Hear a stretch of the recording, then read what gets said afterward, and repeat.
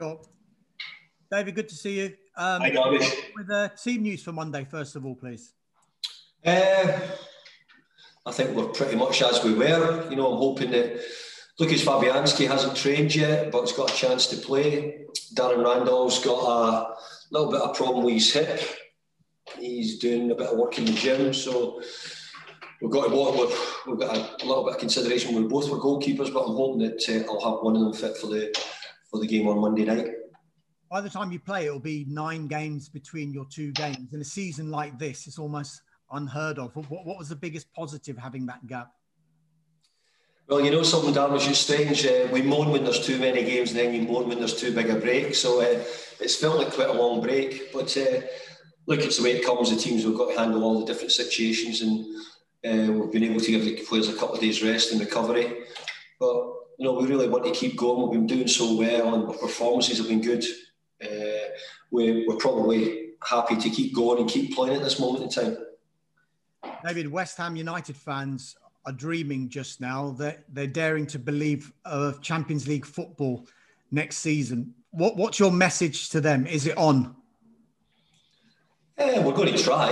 I can't promise them that it's on, but I can tell them that we're going to try and do everything we can. But you only need to see the level of the teams which are competing for it. That always has been in the Premier League. Trying to break into the top 4 in any season is a monumental effort for some of the teams which haven't had the finances which many of the teams at the top have had.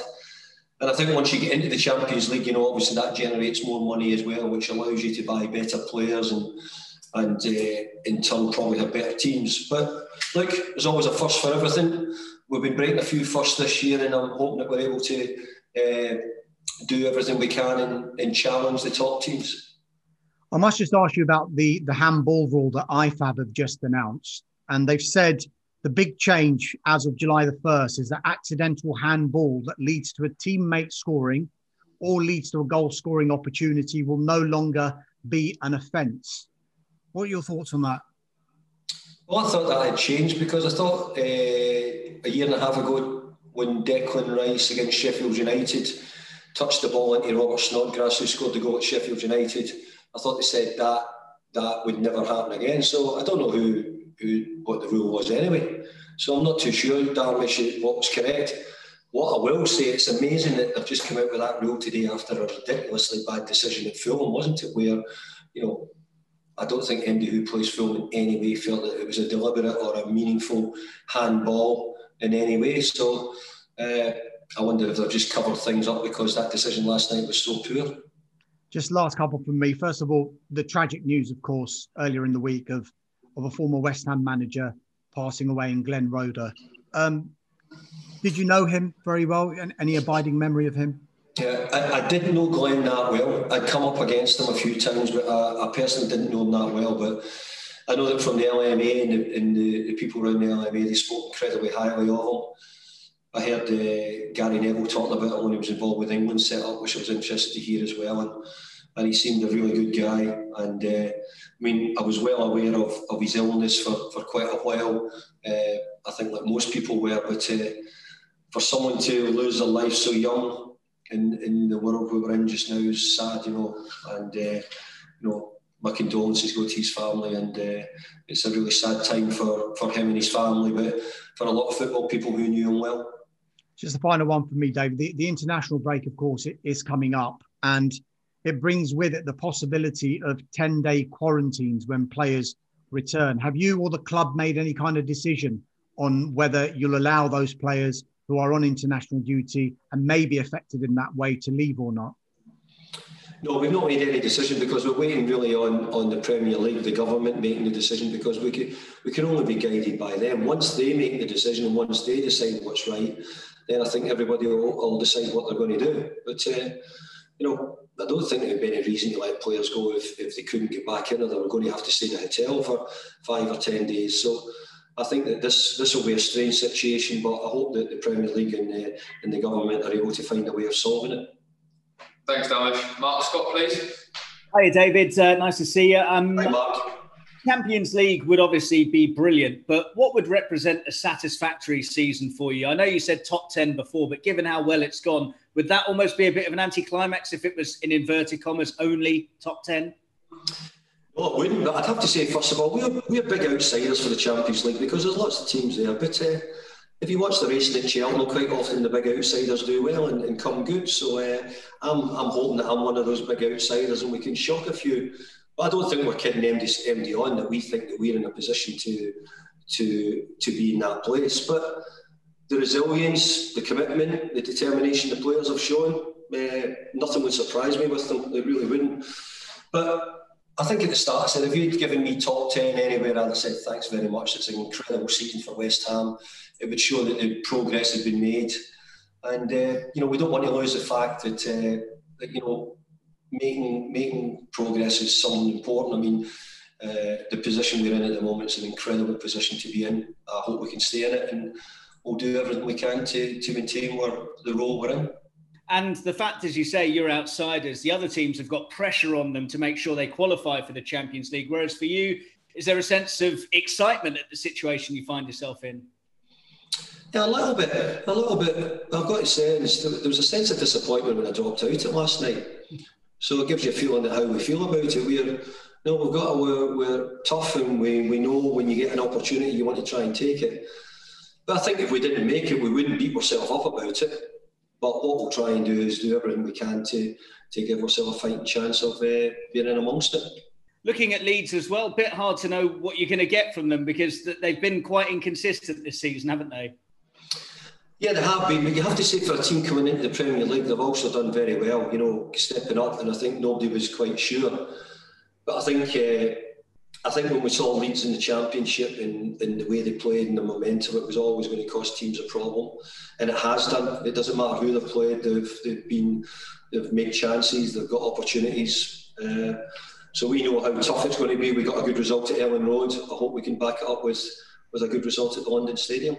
And just finally from me, I saw Marcelo Bielsa saying that he thinks one of the key things for your fine season so far has been that Souček and Rice have been able to play so consistently. Would you go along with that?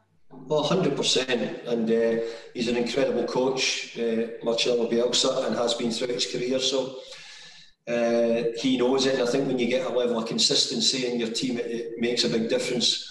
But we're fortunate at the moment they've gone well. We've got some injuries like every other club has. But it's been really important that we keep those two players fit. Thanks, Mark. Emma Jones. Hello, David. Hi there, Emma. On the Souček Rice, they're two players that seem to be the first two players on any team sheet for you at the moment. How pleased are you that not only are they a stable partnership, but you haven't been concerned by injuries to either of them, considering how many matches you're having to play? The big thing that really pleases me, Emma, I think one of them was 22 and one of them was 24. So just think of the potential the two of them have got going forward and, the partnership and what we could have. And of course, somewhere along the line, there'll be injuries, there'll be suspensions, there'll be things that change. But, while it's in the condition it is, well, we're happy to take it. And, we're positive. The two of them are both athletic. They're both fit. I mean, the both of them have got great energies and I think we want them both to keep continuing improving, but hopefully the two of them will get a long time together and continue to give us good results. As Thomas Souček has said that the players have spoken about going into the international break in the top four and what that would mean to them, and they think that a win against Leeds would show just how good you are. Are you pleased to hear that?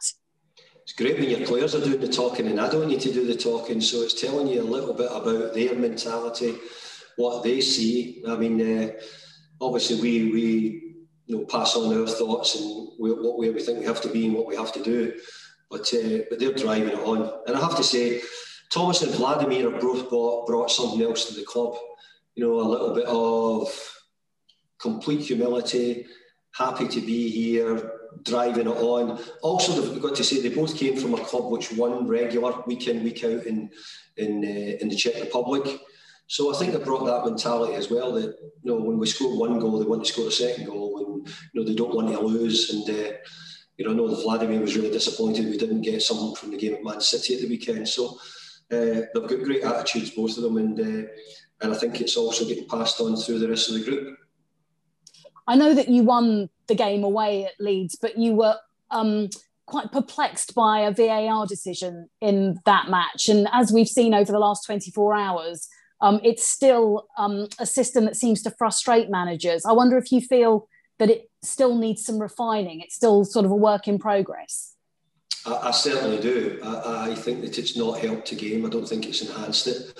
I'm not saying that it hasn't helped referees at some certain times, but I couldn't say it's helped a spectacle. The decision, if you remember it up there, was that Lucas came off his line very slightly. I think in all the penalty kicks I've seen now taken in the Premier League since, I don't think there's been one other decision where a goalkeeper's been told that he's come off the line. Is this another one that they're just going to come up with a decision and say, oh, we've changed that, but actually deep down they've already done something about it? Because prior to that, it was incredibly harsh. And as you just rightly said, Emma, today we hear about the handball situation changing. So I think there's been a lot of football decisions, but really good footballing people don't understand and don't see who's making the calls on them. Thanks, Emma. Ian, your name perhaps? Hi, Ian. You're on mute, Ian. Ian, you're on mute. Hi, can you hear me, David? You're acting like an amateur there, Ian. Thanks for that. I expect that from the press office. To be fair, I expect that from the press office and not from the manager of the football club. Listen, how are you, first of all? I'm very good, thank you. Good. Pep said last week that the key to success in the Premier League was money. Now, that must mean that you're a very good coach because West Ham are battling for the Champions League and that the Hammers are punching above their weight, because I know that West Ham aren't in the top four in terms of money that is able to be thrown around. Well, I hope you're right with everything you've said there. But what I would say is that sadly, I think that the talk about the money does make the difference. It really does. I really hope being a football man that money didn't make the difference, and it was always the way I wanted to speak throughout my career. That if money was going to make the difference, then it would only be the rich who would be successful, and we didn't want that. And I think I still don't want that to be the case. So I think we still need good football coaches. I still think we need teams who are going to punch above their weight. I think we're still going to need, hopefully seasons where it's not expected or some of the big teams don't do so well. But I do agree that I think money is making a difference at a lot of the clubs. So we've got to try and do the best we can. You've got to remember the club here, Ian, spent a lot of money a couple of years ago. And I hope in the future we'll spend good amounts of money, but we'll try and spend it as wisely as we can, and hopefully it'll be players who we hope will be here for the long term as well. Is this season showing that West Ham can be one of the powerhouses in the Premier League and in London in terms of football? I believe so. I believe that West Ham was a powerhouse in London, and the period certainly with West Ham supporters will remember, and everybody remembers so well, was that West Ham were the top team in London, if not in the country at the time. So we've got to aim to get back to it. I don't see why not. I don't see why it shouldn't be our ambition. But if it's something that has to be done overnight and done in a quick turnaround, I don't know if anybody could do that. I don't know if there's any manager in the world who could do that, because you have to build players. First of all, we have to get in a strong position to attract good players to come. So I do see that, if we could make European football, I think coming to West Ham, coming to London, coming to a club in European football, I think would be much more attractive as well. So all those things have to get added. But I think people want to see, and when I mean people, I mean players want to see a stable club, a consistent club, and a club that I think that there's a sort of vision and a plan going forward. A couple more quickly. First of all, Jesse Lingard nominated for Player of the Month. I mean, this is incredible, really. The guy barely played in the Premier League football for a year. You've had him for a month. He's already nominated for Player of the Month. Well, I'm a little bit surprised. People are surprised at that, or maybe you're surprised the way the question came over. But because I'm surprised because he hasn't played for a year. That's not what he can achieve. But if you don't play for a year, normally it takes you a while to get back into it. That's the hidden surprise. Yeah, I agree. But I think Jesse's really driven to play. What I see from him, when he came in right away, he's training, he doesn't carry any weight, he's a quick lad, he's in good physical condition. Match practice, I totally agree.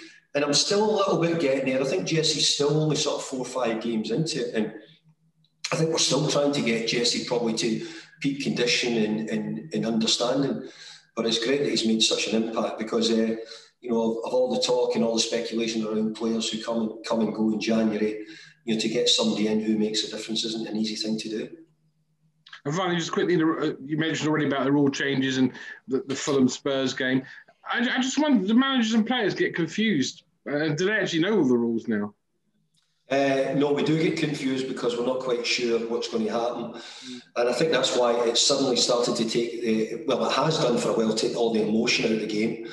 And, at the moment, the stadiums are a little bit stale because we have no crowds in them already. So, it's really become it's sort of one-toned, everything about the whole game at the moment, And it's quite often quite difficult to judge what is and what isn't a goal. And is the linesman going to put the flag up when he's really offside and he doesn't do it for 10 seconds or 15 seconds later? Is it a handball? Is it not? Is a contact in the box going to be a penalty kick or is it not nowadays? So we're inundated with things which we're finding really difficult to completely understand. Thanks, Ian. Cameras off, please. Tom, do you want to start for a couple for the Sundays? Yes, thanks.